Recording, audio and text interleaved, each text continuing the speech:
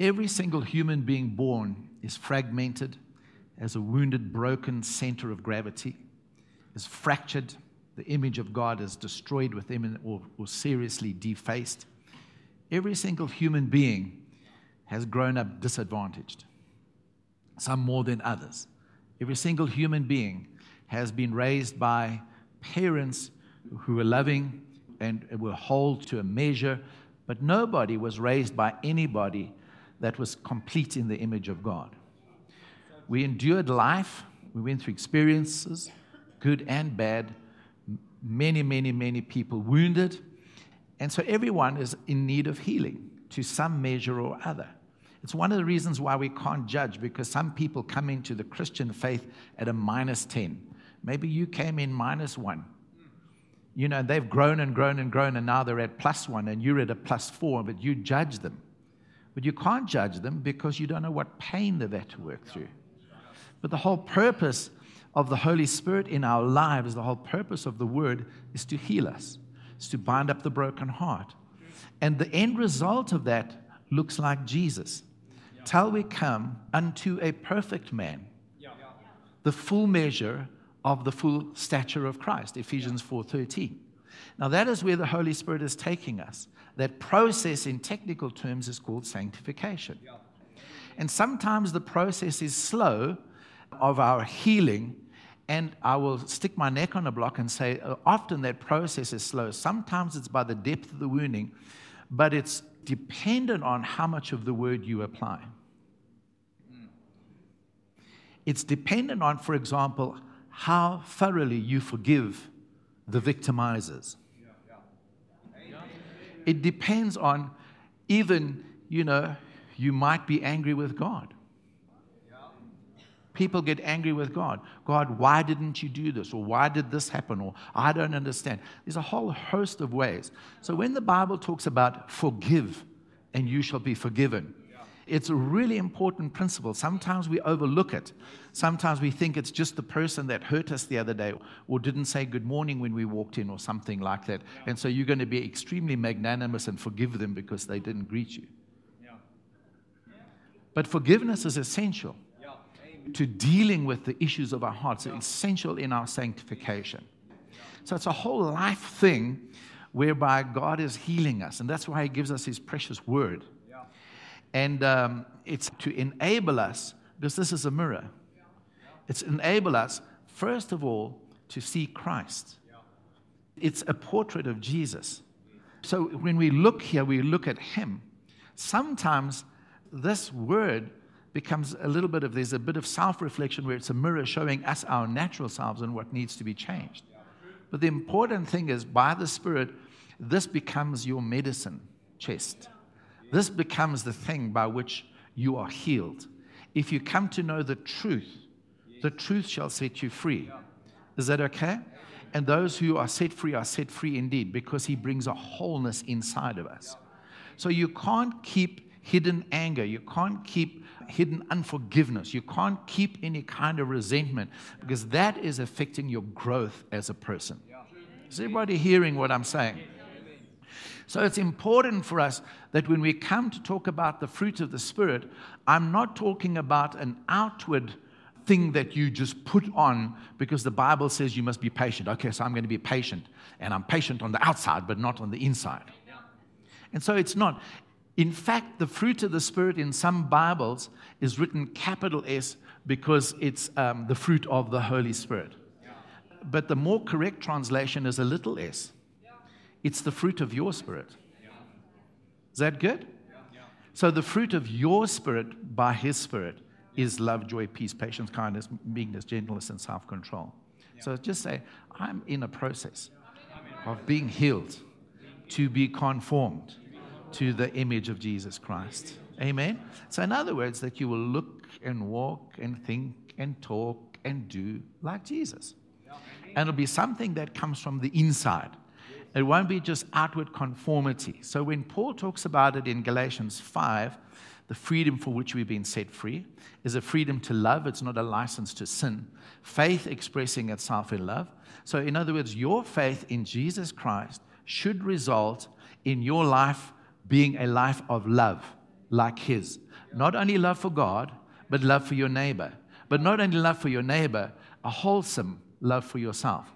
Love your neighbor as you love yourself. And so it's this faith needs to be manifest. So anybody that says, like, I believe in Jesus, it should result in God's kind of love. Not a soppy love, not a love that allows everything under its banner, but a love that is wholesome, that looks like the love of God that's redemptive. So the fruit of the Spirit, as we've already seen over the last 2 weeks, is that, very often we go to that passage in Galatians chapter 5. But Paul uses different language to express the same thing. And I suppose he's hooking up on the teaching of Jesus in John chapter 15. The vine is Jesus, the branches are us. The life-giving sap that is in the vine, in the stem, is in the branches. And that connection will cause us to bear fruit, more fruit, much fruit. Branches that are hanging down, he lifts up, he prunes in order to bring forth the much fruit. But the branch that is dead, that is lifeless, that does not have his life in, that's cut off. And all of those verses are important.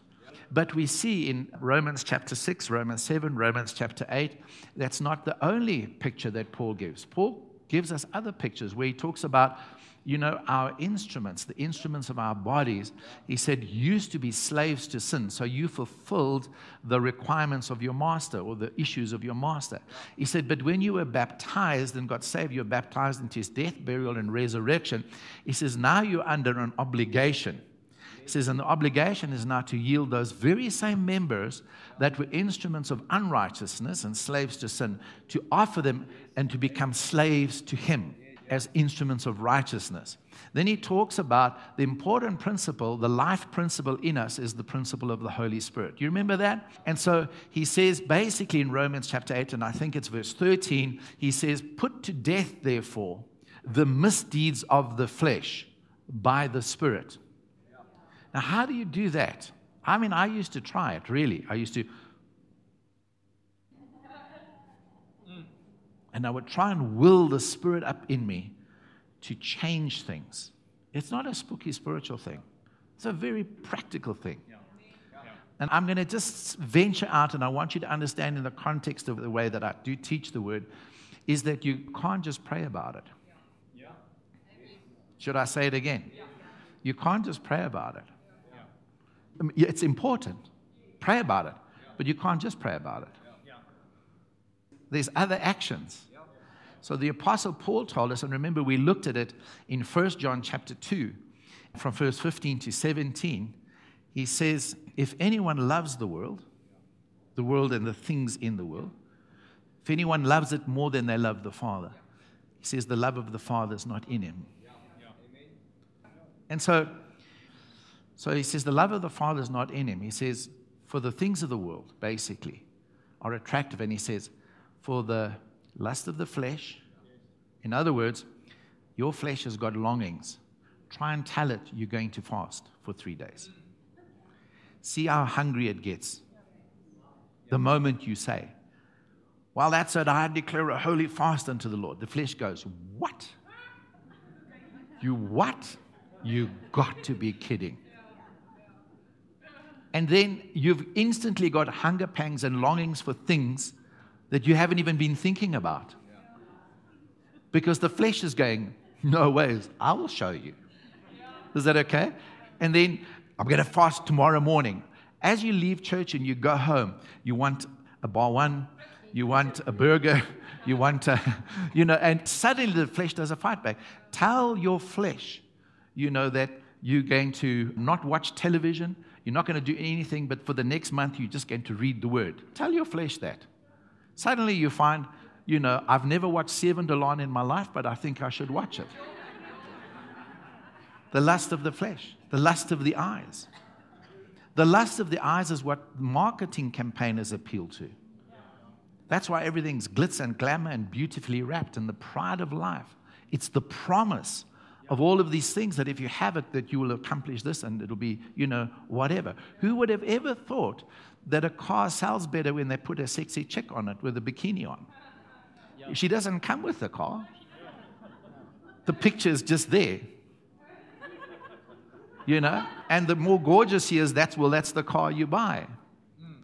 You understand? I'm putting it simplistic, but you know what I'm saying. It appeals to that pride of life thing. And John tells us this. He says, because the things that are in the world and the things that are in the world, he says, are going to perish. But he who does the will of the Father shall abide forever. So what is the will of the Father? Well, fruit of the Spirit. He's contrasting it with stuff and things and whatever that's in the world that has such a strong appeal that promises fulfillment, but there's no fulfillment in it. Real fulfillment.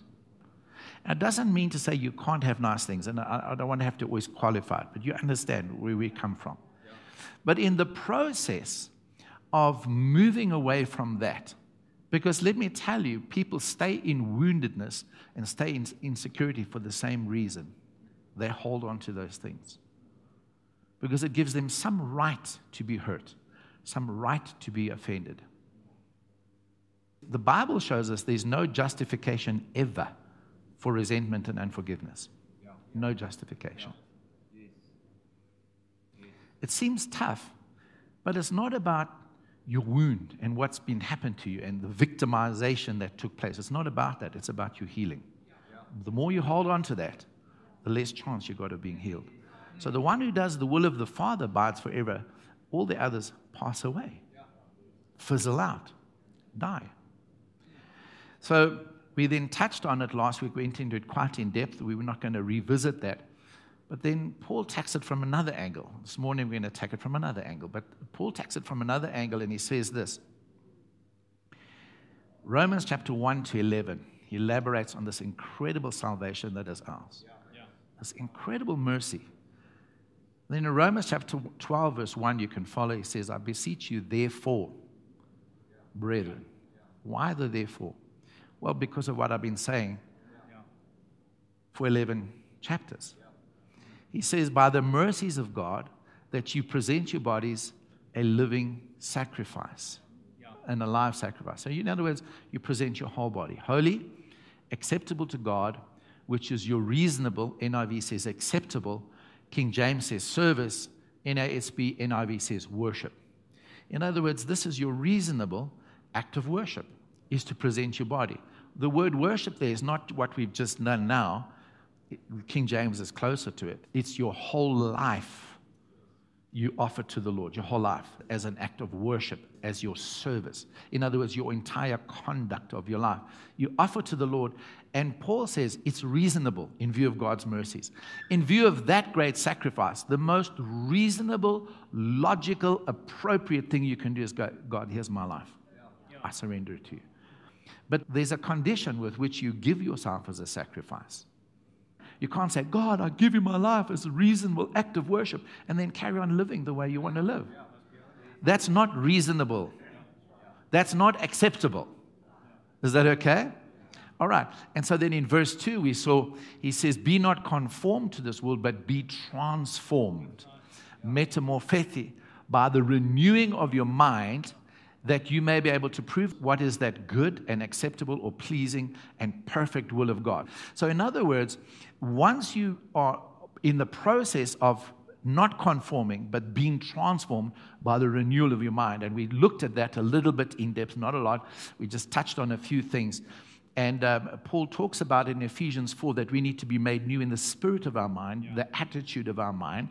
And remember, I touched on it and said your mind has not only got a view, it has a viewpoint. There's an attitude of your mindset, and that attitude is like the old life. And Paul said that the whole attitude has got to change to the attitude of Christ, which he talks about in 1 Corinthians 2, where he says, now you have the mind of Christ. So you've got to have the attitude of your mind renewed to that of Christ. And so we might touch on one or two things there. And so this is all under review, okay, of the last 2 weeks' class, okay? So the review from the last couple of weeks. By the renewal of the mind, then you will be able to test and approve what is that good, because a lot of people that do a lot of good, but it's the good God wants you to do. And then the good that God wants you to do would be acceptable to God. But that which is acceptable to God is always leading you to becoming perfect. Perfection. Now, that's not perfectionism like we know it. That word perfect there is maturity. So the whole goal of all of this that we're talking about, the goal, okay, is perfection. In other words, i.e., maturity. So that's where God is taking us. What does the maturity look like? The maturity looks like this.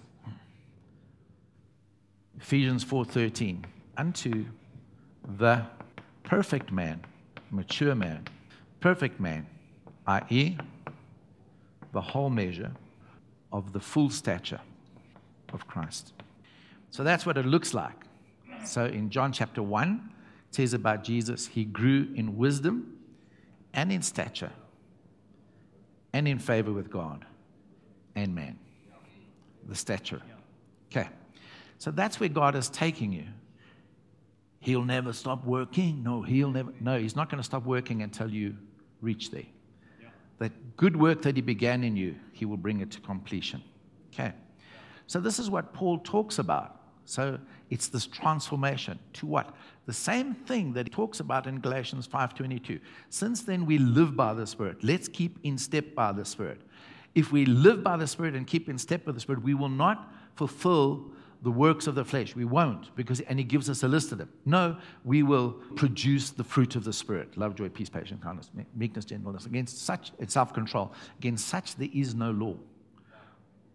In other words, the works of the flesh, there is a law against it.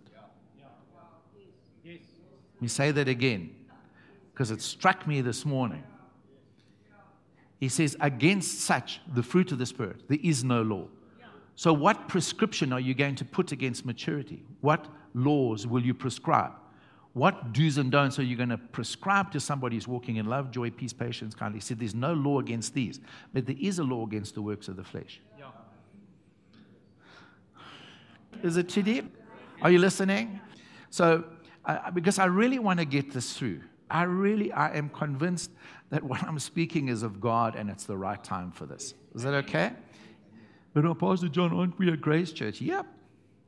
And a truth church. It's grace and truth came by Jesus Christ. Not just grace. Grace and truth. So this morning I want to just take a little step further. And we're going to just jump into the book of Hebrews briefly. Go to Hebrews chapter 5.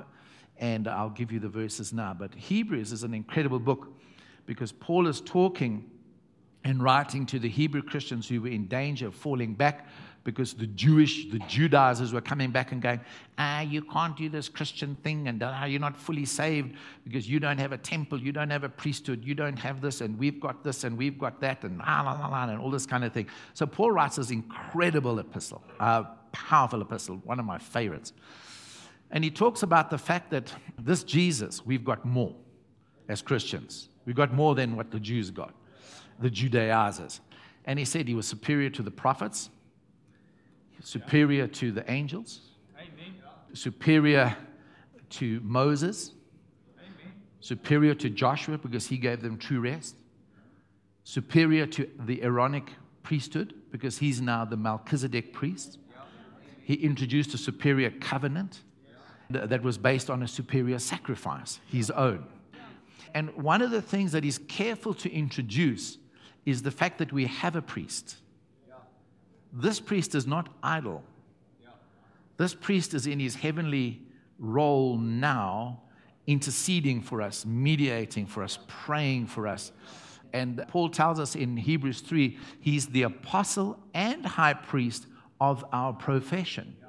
So profession and confession is important because he's mediating and ministering over our confession. From the confession of salvation, when I said, Lord Jesus, I receive you into my heart, he took that confession and he began to apostle you and he began to high priest you in this process, bringing you to the fruit of the Spirit and unto the perfect man stature of Jesus.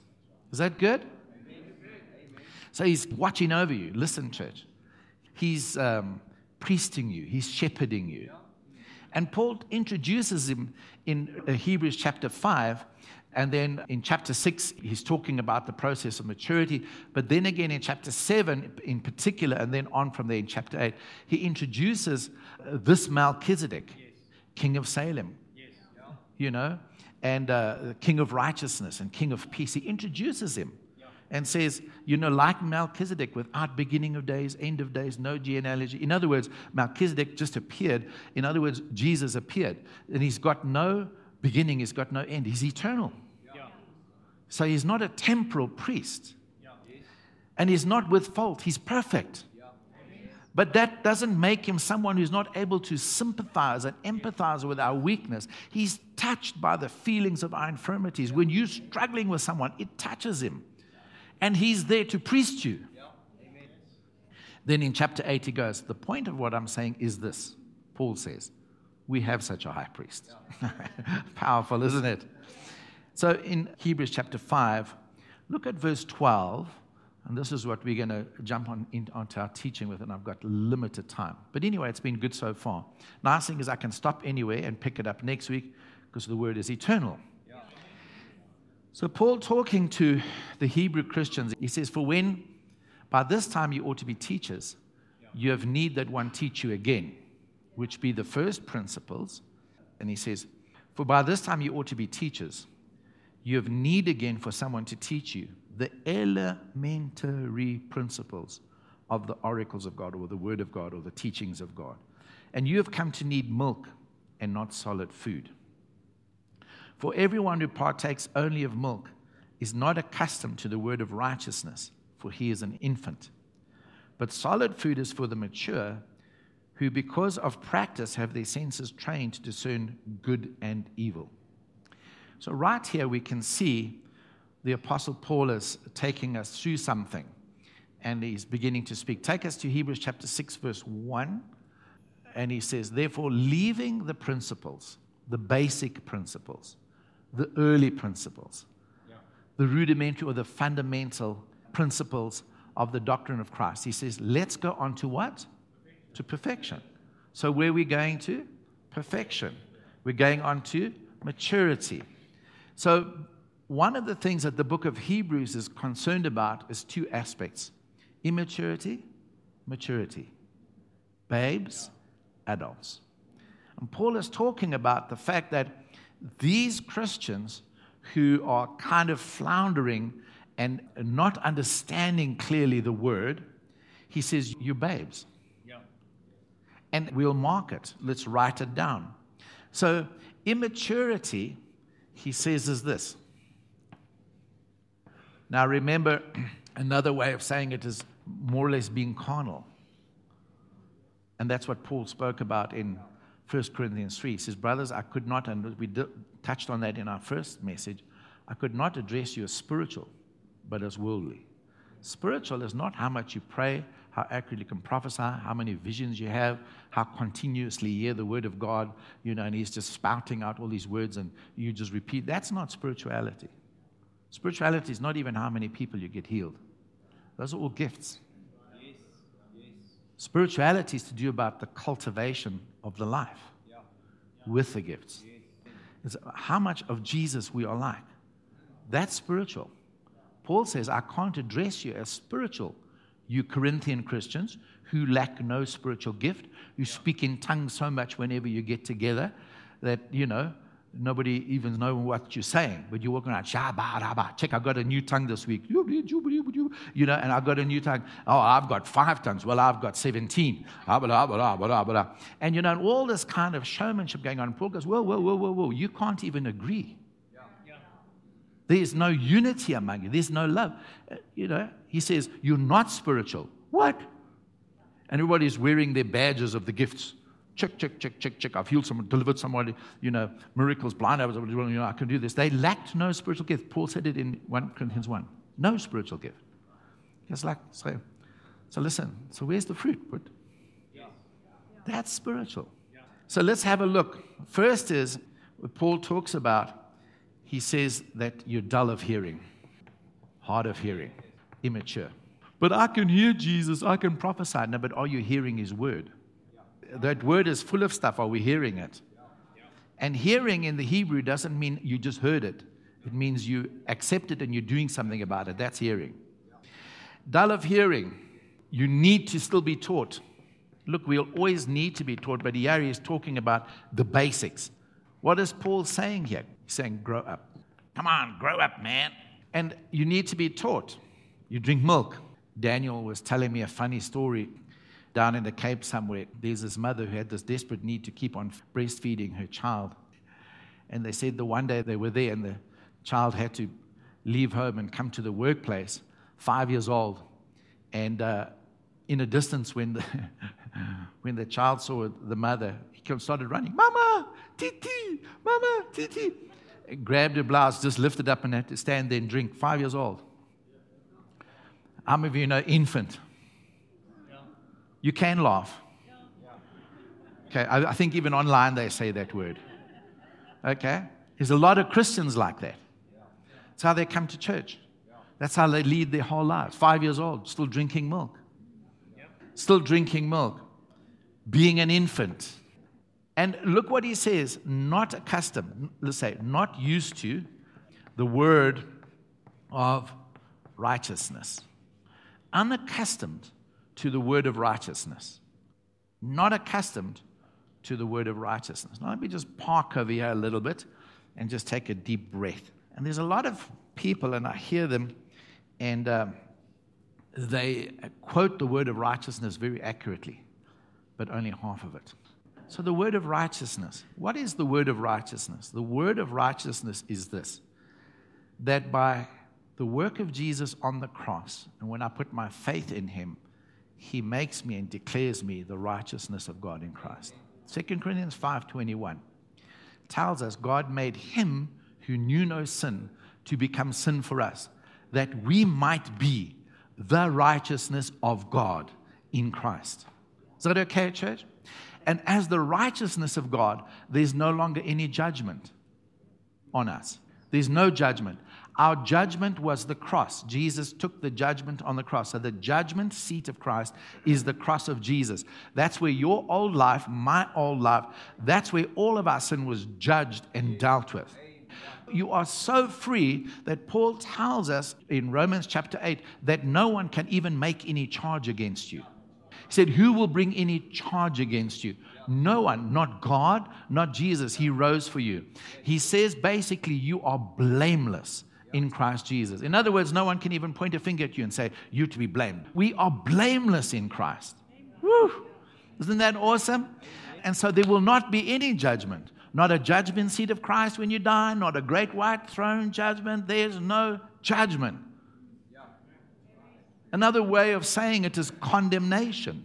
Not just that you struggle with guilty feelings. There is therefore now, Romans chapter 8, verse 1, no condemnation for those who are in Christ Jesus. Amen? For the law of the Spirit of life has set me free from the law of sin and death. There's no condemnation, no judgment, which means there'll be no damnation. Okay, man, that's good news, man. Come on. There's no condemnation, no judgment, negative. The only judgment you will have one day is when you'll say, pardon, free, guiltless, I see my blood. You are the righteousness of God. Woo, woo, woo. So Paul says it like this, in another way of saying it. When you got saved, he took you and he put you in Christ. You could also say, and then he put Christ in you. Now that's what he did.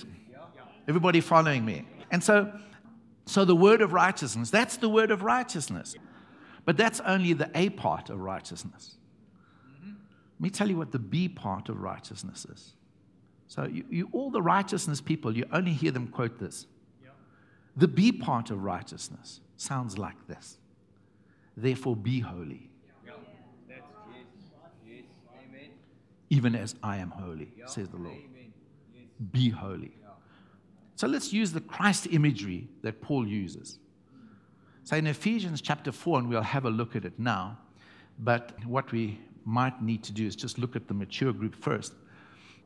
The B part of righteousness is this. Paul says in Ephesians 4, you were taught in Christ to put off your former self, which is being corrupted, which is deceitful. Put it off. You were taught in him to put on the new self. So he puts us in Christ. He puts us in Christ. According to Ephesians 4, we put Christ on. Come on, that's a revelation. We put Christ on. Numerous passages of Scripture. Numerous passages of Scripture. Clothe yourself, therefore, with Christ. Amen? So clothe ourselves with Christ. There is Ephesians 6, put on this armor of light, the armor of God. That's putting on Christ. Is that okay? And so there's a lot of scriptures about putting on, clothing yourself with. And so it's great. Part A of righteousness, I'm the righteousness of God in Christ. Part B, well then, if that's the truth, which it is, church, put on Christ. Yes. So in other words, when you put under a spiritual forensic microscope, you talk right. Yes. You think right. Yes. You walk right. You live right. You do right. Come on, church. And you know, these are messages that are not taught. They're not taught. It's unpopular. It's when your attendance goes down when you teach on these things. It goes up when you teach on how to prophesy, how to be prosperous. Start teaching on how to be holy. The ushers arrive because they have to. The band's got to be here, so they're here. It's a shame they've got to hear it. But how to be holy. And you know that the Apostle Paul is quite tough on it. I don't know if you ever read some of, you know, the beloved John, the apostle, the one that's so full of love. You read 1 John.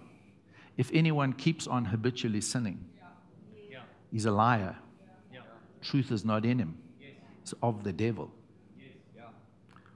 What? The apostle of love. You go and read 1 John. I'm not talking about we blow it occasionally. Understand what I'm saying. But where there's a confession of faith and there's a declaration of the word of righteousness, but basically, by and large, you live no better than the world. John says you've actually denied him. And so there's this need not only to have an imparted righteousness, an imputed righteousness, but I call it actual righteousness. They're both actual, but you understand what I'm saying. In other words, a lived out, manifested, righteousness. So the signs of immaturity are there, but the mature ones, the grown-up ones, he says, are on solid food. In other words, they eat milk and meat. So that's number one. They're on solid food. Second thing, he says they practice. I think the King James says, by reason of use. Now, how many of you can see that that's sounding like a little bit of work? So by reason of use, and I think the word practice there, or by reason of use, is the same thing as the training for a wrestler, something like that, or an athlete. In other words, they trained themselves. So Paul talks about physical training as of little value, but godliness, now he's comparing training. In other words, what Paul is talking about there is saying, so if you're going to train physically, it has got limited value. But train yourself to be godly, which has got eternal value. Is that okay? So everybody say training. Training. I need to train. I need to exercise myself to be godly. Now, how many of you know that right there it sounds a little bit like a little bit of effort? It sounds like, kind of like I've got to do something here. I've got to really work on this. Is it okay? When last did you take time, and I asked it a few weeks ago, to work on an issue that you're struggling with, where you made it a matter of word study, where you made it a matter of prayer, and where you made it a matter of self-control, discipline in your life, and say, this thing has got to change. Yeah. It's the same. It's the same as, instead of sitting around waiting for the provision of God, get up and do something. Yeah. Leon was just telling me in the offering time, he said, you're so right. He said, remember, he had another car and it needed an upgrade, was always giving problems. And he said, I've taught that morning, don't just pray, do something. And he realized I need to do something. So he thought, let me just go and find out. He went to the dealer And I thought, well, let me just go and look. I don't have the money. And whatever. When he got to the dealer and he walked in, the favor of God was on him so strongly that the salesman looked at him, and I think he might have even been the dealer principal, looked at him, and he felt in his heart, I have to do something for this man. Yeah. And he was able to trade that vehicle in and get a good price and get the vehicle that he wants, a much better vehicle, newer and in better condition for just such a price that he was able to afford it. But it's when he got up and did something. Yeah. Amen. It's the same with your holiness, church. Sometimes we don't want to deal with it because it's convenient. I don't know how we can find convenience in pain, but some people do. So in John chapter 5, I remember we had a guy in the church, and he said, some Christians are like this. He says, you go down the road, and there's a guy standing on the corner of the road, and he's hitting his head against the lamppost. Tang, tang, tang, the blood's flowing. And he went up to this guy, and he says, what's the matter? What are you doing? He says, no, I'm doing this because it feels so nice when I stop. That's like a lot of Christians. How is it that in John chapter 5, Jesus goes to a man crippled for 38 years, finds him at the pool of Bethesda and says to him, do you want to be healed? Yeah. Sometimes we get something out of our pain. Sometimes it gives us attention. Sometimes it gives us control. Sometimes not in touch with what fragments us and what hurts us. But that's why this process is so important. Because that kind of thing needs to come from the Spirit of God to illuminate and to reveal. Sometimes he doesn't even have to say it. All he's got to do is say, do this, forgive. And the implications, the outcome is so profound. People, once they've released unforgiveness or anything else, have been physically healed. Yeah. Andre was showing me a thing, it's on Netflix, it's called Heal. Not necessarily Christian, but it can be Christian. And this lady studied 1,500 cases worldwide of people who had got totally healed of cancer, where it was just not even in their bodies anymore. And she listed 9 things that were common to all those 1,500 people. And only 2 of them were physical. 7 were spiritual. The 2 physical things were change your diet and take supplements. The spiritual things were like deepen your connection to God spiritually. Release negative emotions, forgive, etc., etc., etc. The power of just simply doing what God says has got immeasurable, eternal consequences and impact, but it's part of your process. But in the process, it feels like death to yourself. Welcome, it is. It is. It's denying something in yourself that you're holding onto for convenience sake. But who wants to stay in the poison of unforgiveness, in the gall of bitterness? Who wants to stay in all of that stuff? I don't want to stay in that. Come on, we're good at shortcutting our own spiritual growth. Let's get good at growing. So by reason of use of what? Of the senses. Have their senses trained. Now, how many of you know you've got senses? How many are common senses a rare commodity? It's not so common, hey? But your senses trained. You've got 5 physical senses, and this is what the apostle actually means here. You've got sight and smell, touch and taste and hearing. You've got 5 physical senses. The 5 physical senses bring in so much information with this physical world. And those 5 senses can be your ally, or they can be your enemy. And they are enemies if they're connected with the lust of the eye, the lust of the flesh, and the pride of life. Amen? Because your sense of taste, can lead to ever-expanding something. So the sense of touch, they are gateways of information. But Paul talks about the fact that spiritual mature people have trained those senses. So let's talk about that in a moment. But they've trained their senses, he says, to discern good and evil. So they are discerning. In other words, I've so trained my eyes, I've so trained my ears, I've so trained my taste and my smell and my sense of touch that they become not just information gatherers, they actually become discerners to discern good and evil. In other words, I become sensitive to what is evil to avoid it, and I become sensitive to what is good to give myself into it. So it's not allies of an unrenewed mind. It's not allies of a mindset that is wrong. Okay. So Paul talks about those spiritual senses. And I always look for a verse on, and I found it when I was studying this week, on the spiritual sense of smell. I found it. What about the spiritual sense of taste? So taste and see that the Lord is good. Now that you've tasted, of His goodness and grace in 1 Peter. And so there's many about tasting. Now that you've tasted of the good word of God, Hebrews 6, tasted of the powers of the age to come, Hebrews 6. So that there's a spiritual sense of taste. So when you start enjoying the Lord, it's the same as your physical sensation of taste, and you start to realize, man, God is so good. He's so awesome. That's right? You read His word, and it's like you consume it. It's like you're eating it, and it's like, I can't get enough of the word. And then the eyes of your heart have been enlightened. Is that okay? Many other verses where you start to see and the things of God. And then the hearing, he that has an ear to hear, let him hear what the Spirit says. So there's an internal sense of hearing, a spiritual sense of hearing. And there's a spiritual sense of touch. That's why he says, touch not the unclean thing. Come out and be separate from them. In other words, don't have an affiliation and an affinity and attraction to the things that are evil. So there's a spiritual sense of touch where you can walk into a place and you can just sense this is wrong.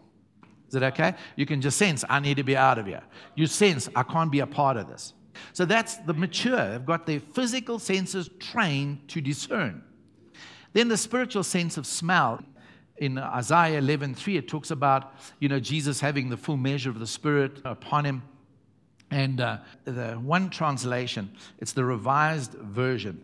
In the margin against Isaiah chapter 11, verse 3, it says, He shall be of quick scent in the fear of the Lord. Wow. Talking about Jesus. Quick scent in the fear of the Lord. In other words, he's fast to smell things that God would be displeased of because he has the fear of the Lord in his heart, the reverence and the respect of God. Amen? So the Apostle Paul just takes us a little bit further. Now, I want to just show you that he's talking about growth, okay? I want you to go into Hebrews chapter 6, and I want you to have a look in verse 1. So he says, therefore, leaving the principles of the doctrine of Christ, let's go on to perfection. Come on, church. If you want to hear the word of the Lord over the last few weeks, this is it. Let's go on to perfection. Let's get on to maturity. Come on, let's grow up. Let's stop struggling with the things that we're struggling with. There is a healing. There is a balm in Gilead. Amen. Yeah, you've had it tough. Yes, you were abused. Yes, you were taken advantage of. Yes, your self-esteem. Yes, all of those things. But surely the cross of Christ, Jesus is the answer. He is the healing. Otherwise, we're just wasting our time. Surely we need to progress past all of this introversion and low self-esteem and lack of confidence and all this kind of thing. And yes, it's a process. So come on, let's move on. Let's go on to perfection. Let's stop messing around with the milk. Let's get on to the solid food. And then he lists what they are. And then he talks about it in chapter 4. It's impossible for those once enlightened who've tasted the heavenly gift, who partakers of the Holy Ghost, tasted of the good word and the powers of the world to come, if they should fall away, to renew them again. But if they repent, they will get saved. Is that okay? Or come back. Now listen to this, church. I want you to listen to this. I knew these verses were there. Early hours of Saturday morning was when the Lord gave me this message. I was going to start preaching Christmas message. Early hours of Saturday, I woke up in the night, and the Lord started to speak to me about these verses. Were you all listening? Yeah. So I'm aware that He's not only speaking to me so that I can preach to you, tell you how good I am and how bad you are, and you need to be more like me. I'm not. That wasn't it. The Lord was speaking to me to speak to you for you. In verse 7, His earth which drinketh in the rain that cometh often upon it, and bringeth forth herbs meet for them by whom it is dressed, receiveth blessing from God. In other words, land Put it in the NIV. Land that drinks in the rain, often falling on it, and that produces a crop useful to those for whom it is farmed, receives the blessing of God. Now, can I remind you, Paul says in, I think it's 1 Corinthians 6, you are God's building, you are God's field. Yeah. Who's dressing you? Yeah. Who's cultivating? Who's gardening your life? Yeah. The one who expects a harvest from it. Yeah. He's done everything. He planted the seed. He often sends rain. Come on, church. If you don't understand, this morning it's raining. It's raining. Paul says, I planted, Apollos watered. How did Paul plant? The word. How did Apollos water? He shared the same word. So they already had the seed of the word. Now they got the water of the word. That was watering the gospel in their lives. And so land that drinks in the rain, often falling on, produces a crop useful for those for whom it is farmed, receives the blessing of God. The blessing of God. Everybody wants the blessing of God. Blessing of God. Say, I want the blessing of God. Now, everybody wants the blessing of God. Bless me, man of God, bless me. No, from now on, I'm going to start saying, how are you living? Are you living holy? Yeah. Because you're the ones that receive the blessing of God. Yes. And so they're the ones that receive the blessing of God. Why? Because they have as a priority what God has got a priority. Sometimes we cry, whinge, moan, fall apart because you didn't get money. God is more committed to your character than your comfort. I want the blessing of God. How many want the blessing of God? There's a life to live. Verse 8. But land that produces thorns and thistles, the flesh, is worthless. There's no glory to God in that fruit. God is not glorified by your vicious temper. God is not glorified by your impatience. God is not glorified by our lovelessness. Yes. God is not glorified by our judgmentalism. He's not glorified. Exactly. Those are thorns and thistles. Is in danger of being cursed. The exact opposite. Yep. In the end, it will be burned.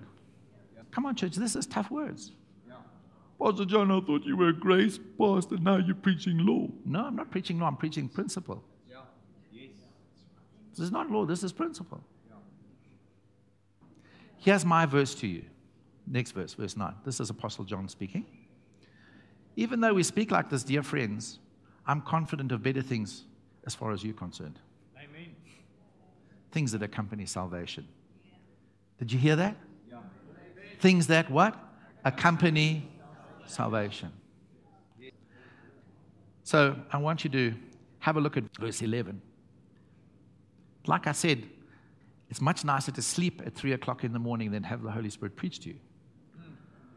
But on another hand, I'm grateful because then I've got the sermon. Verse 11.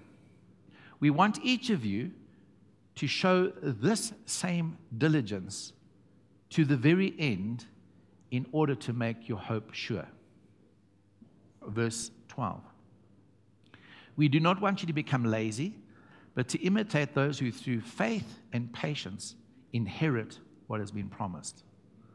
Not things, fruit. Not stuff, character. So what is Paul talking about? He's talking about to the Christian Hebrews who were in danger of going back to the law. And basically what he was saying, to remember how much effort you put in when you were under the law. How much diligence so that you could tick off every law and say, I've done it. The laws of the Sabbath, which is like some 600 rules, you tick them off so you would get the Sabbath law exactly right. Why don't you show the same diligence in your Christian walk? Why don't you give this salvation, which is far greater and more superior? Why don't you, with correct understanding of grace, the correct understanding of the word of righteousness, give it the same attention? Because then you will inherit the promises. You will be blessed.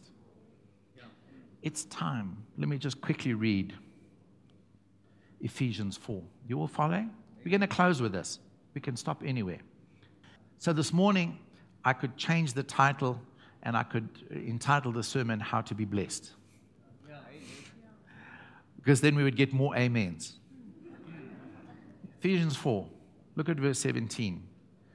So this I say and affirm together with the Lord, that you walk no longer, I'm reading from the King James, walk no longer just as the Gentiles also walk. He says, in the futility of their minds, being darkened in their understanding. Let's just write futility. This is childishness. This is carnality. In the futility of their mind, darkened in their understanding. He says, excluded from the life of God because of the ignorance that's in them. How many of you know a few times, I think it was Paul that said, brethren, I would not have you ignorant.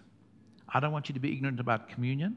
I don't want you to be ignorant about the appearing of Jesus. So I'm writing these things. Is that okay? The ignorance in them because of the hardness of their hearts. But Pastor John, I thought I'm saved, and I thought you are. But we need to deal with these things. Amen? And then that causes us to be excluded from the life of God. Not totally, but partially in areas that matter. They become callous. You ignore the Holy Spirit long enough when He speaks to you, or ignore the Word of God where it's very explicit. You become callous to that because you can read it. You read it, and it won't speak to you. Callous. So those are just some of the marks of the mind of the immature mind. Okay, I'm going to stop now. Let me wind it down. Let me just bring it to a conclusion. The Apostle Paul says, if we live by the Spirit and keep in the step with the Spirit, we will not fulfill the lust of the flesh. If we have the love for the Father and the love of the Father in us, our senses will be trained and we won't have a lust of the flesh, the lust of the eyes, the pride of life for the things that are in the world, the temporal things. Our senses will be so trained, those same senses will be so exercised that instead of being an enemy, it becomes an ally. And suddenly, that which would trip me up now suddenly becomes a friend to me and an assistance to me and a help to me with the Holy Spirit. And I'm able to discern and to distinguish between good and evil because I'm trained and exercised by it. And this exercise of godliness has got eternal value. And so I do the will of the Father. And my mind is renewed, the spirit of my mind is changed, and I'm not conformed to the pattern of this world, I'm transformed. And so when I got saved, because I understand the word of righteousness, God put me in Christ, put Christ in me. And then I understand it so much that now I'm taught in the word, I now put on Christ over myself. I put it on as armor so that when the day of evil comes, I'm able to stand, that I walk with God. Sure footing of the gospel of peace. I am sure that I'm sanctified, justified, I'm righteous, I'm holy. I have the belt of truth around my waist. Truth in the inner man, truth in the inward parts. Truth comes to set me free. I've got the shield of faith, which covers all of these things. I've got the helmet of the hope of salvation. In other words, the hope of salvation is that I look at Jesus and I know I will be like Him. I will be like Him, a perfect man. I will come to the full stature of the measure, the image of Christ, the hope of salvation. I have the sword of the Spirit, which is the word of God. It's two-edged. It not only speaks to those when it comes out of my mouth that I'm speaking to, but it speaks to me as well. It cuts not only there, but it cuts me. It's a double-edged sword. In other words, very precise. It's very sharp. And as I'm holding onto the word of God, the apostle and high priest of my confession ministers to me. He is in the order of Melchizedek, King of righteousness, King of peace. And the King of righteousness results in peace, perfect with peace with God. And so then I am automatically producing fruit, even though, there's a lot of cultivation that is going on. So I drink in the rain that often falls. And then I'm producing a harvest that is pleasing to God because He is the one under whose husbandry I am. And then comes the blessing of God. Amen. Let me just say it again. ACF, I'm confident of better things for you. I'm confident of things that apply to salvation. Because you sit through long teaching, long messages. You hear the word of God. You absorb. Even when you're feeling condemned, even though when God is speaking to you, but it's because you love the Lord and you have this hunger for the word. I want to tell you that if we walk these ways, we shall experience the blessing of God. And then all of this together is how by the Spirit we put to death the misdeeds of the flesh. Is that okay? If we walk like this, you will find power will be automatic. God cannot give unlimited power to characterless Christians because they will self-destruct. Many ministries have pushed for the power when they were not rooted in character, and the tree got lopsidedly big, and the tree came down with a great crash, and great was the fall, and great was the shame. But if you have roots and fruits, character and power, it's the balance that God wants. Then He can trust you so that you don't self-destruct, so you don't wound others, so you bring glory to His name. He can unleash more of His power and His ability through you. In Jesus' name, amen. So I bless you. I declare that you are led of the Spirit, that you are alive because of the Spirit. I declare that you walk in the Holy Spirit. I declare that your senses are becoming your ally. I declare that all of your 5 senses are aligning with the Spirit of God so that you're able to discern what is right and wrong, what is good, and that you are growing up into maturity. I declare over you that you are becoming teachers in the Word, understanding the Word of righteousness fully in its entirety. That you're drinking in the rain that often falls on you, and you're producing a harvest that's good, acceptable, and pleasing to God. You're doing His will. Therefore, I declare you've attracted the blessing of God.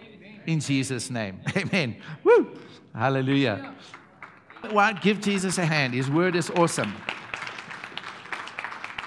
Hallelujah.